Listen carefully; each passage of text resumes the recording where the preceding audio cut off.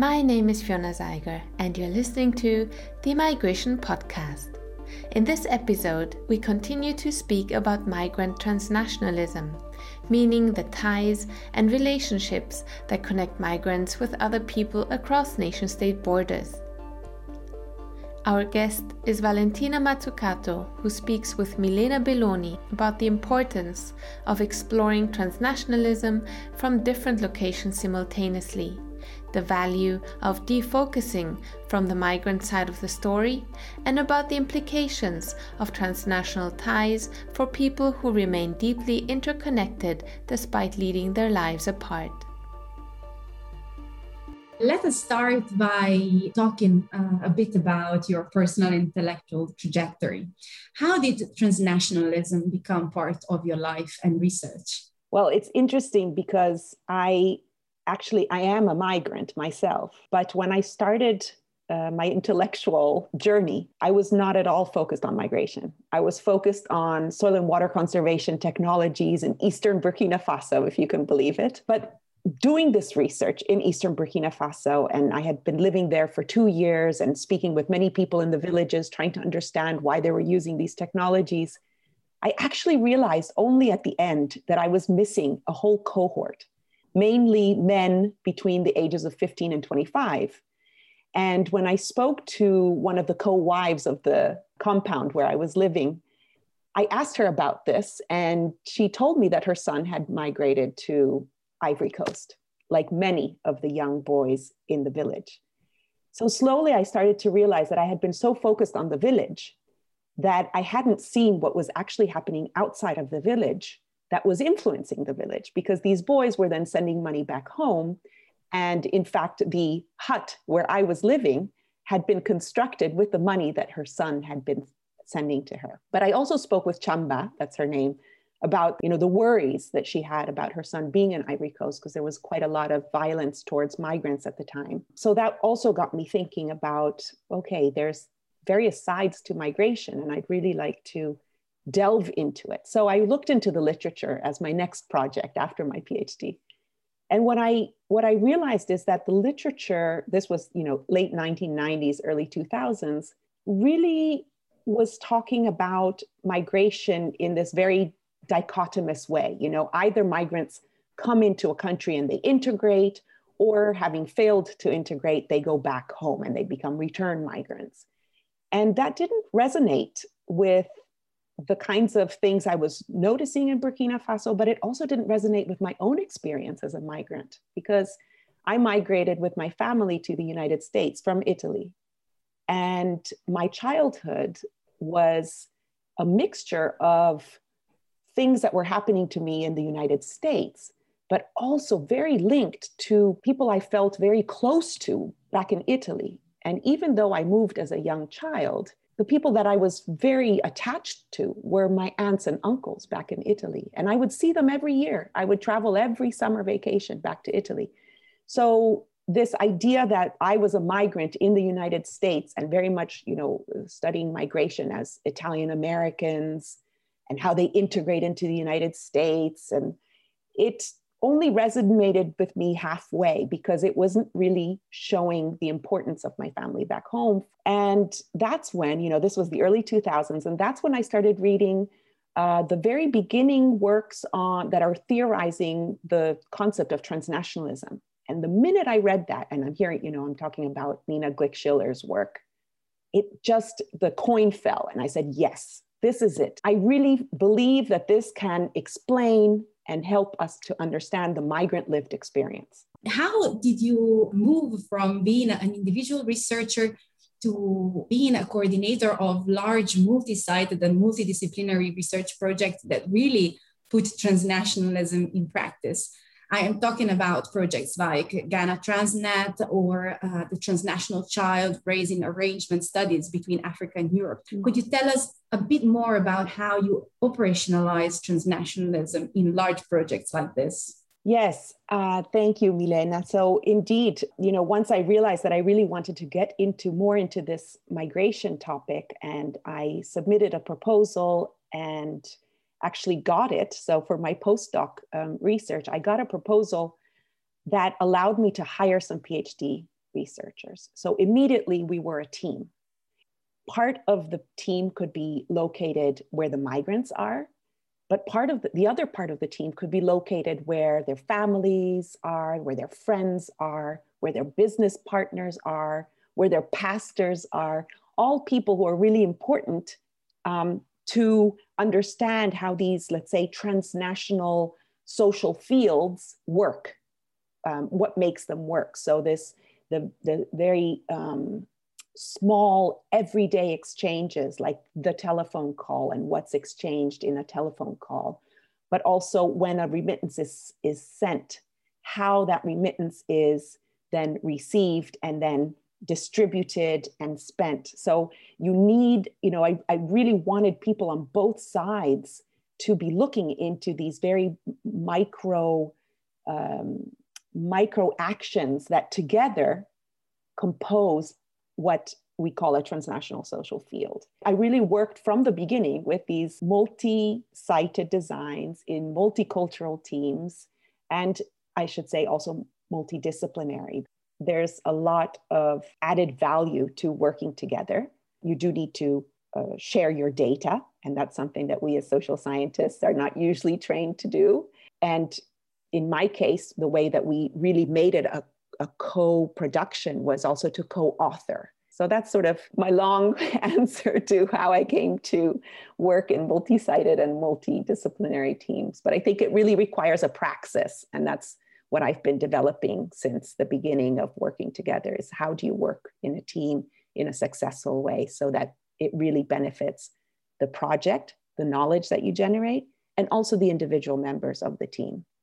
Thank you, Valentina. You gave us really good examples of what it means to be part of a transnational team and what it means to co-author and to co-produce research together. But can we talk a bit more about the added value of investigating transnationalism in a multi-sided way?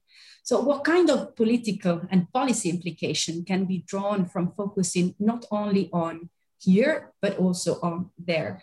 Yeah, that's a very good question, Milena. I think, first of all, what's the added value of doing research in this way? I think it relates a lot to what I was saying before about being able to witness and observe the minute, everyday actions, emotions that are part and constitute what is called the transnational social field. Transnational social field sounds nice, but it's also very vague. Like, what is this? For me, it's really about understanding what happens, for example, when a migrant does send a remittance. Who receives that remittance? In one of our studies, we saw how migrants actually preferred to send it to a friend rather than a family member. Now, that was surprising to us. We said, why would they send it to a friend?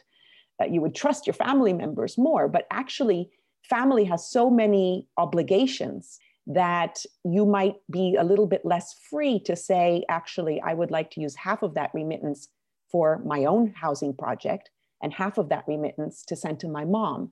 And I can trust my friend to do that. But if I send it to my brother or my sister, they might not agree with this, and they might actually give all the remittance to my mom. Or worse yet, they might take the remittance for themselves. So we found that, for example, migrants, if they had a friend who the friend themselves had been a migrant, and so who knew, right, how much work migrants overseas have to do to be able to save the money, to be able to send the remittance, then they would much prefer to have this friend actually manage the remittances. So these are these micro decisions that get hidden if in surveys, for example, that just ask migrants, how much do you send home? Or who do you send home to? Another example was what happens when an undocumented migrant, which happened to one of our respondents here in Amsterdam, gets caught and gets sent to prison because she doesn't have the documentation to be able to live here.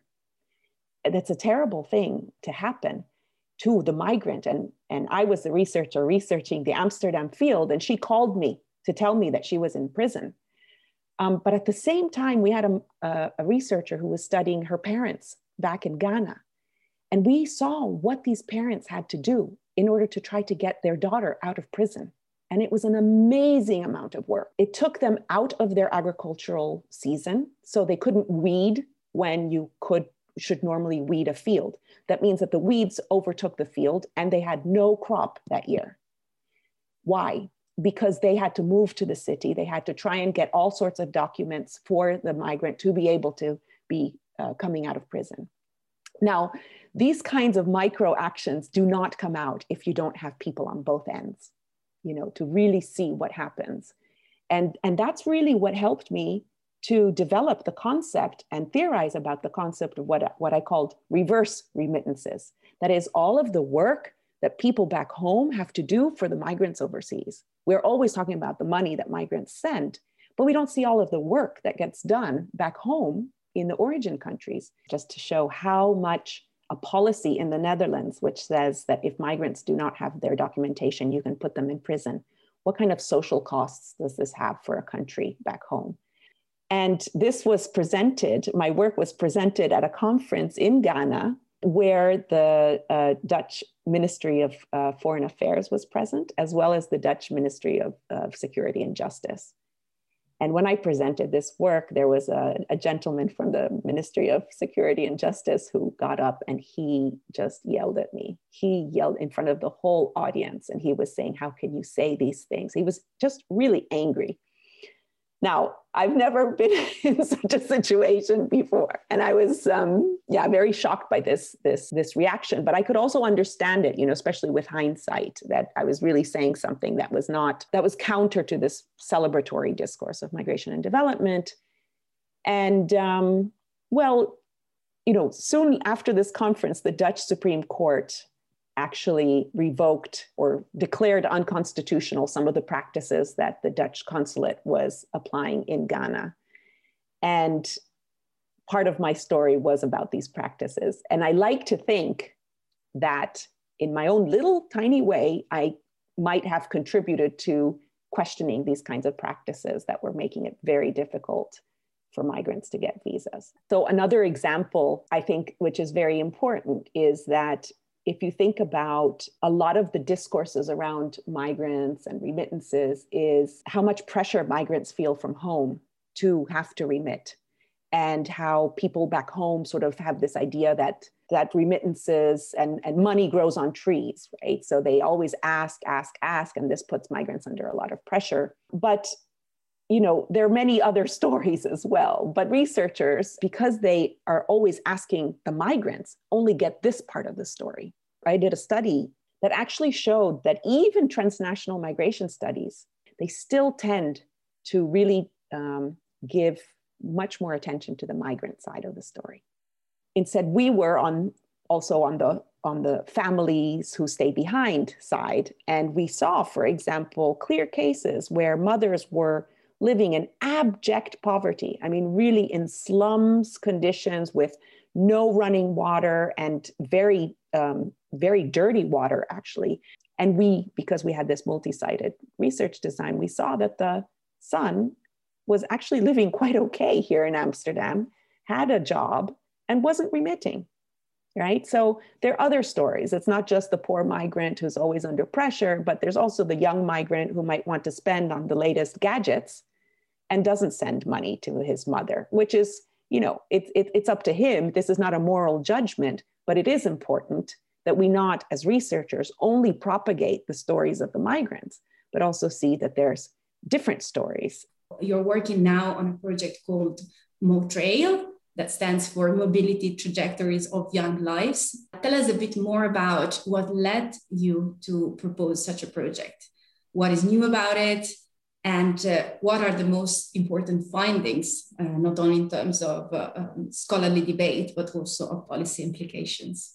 Yeah, in a way, what drew me to this project was also my own personal experience. Because if you look at how migration studies study young people with a migration background, it's actually quite remarkable how monolithic the categories are that we use. That is, we use two types of categories: ethnicity and generation. So we talk of, for example, Moroccan first-generation youth or Turkish second-generation youth.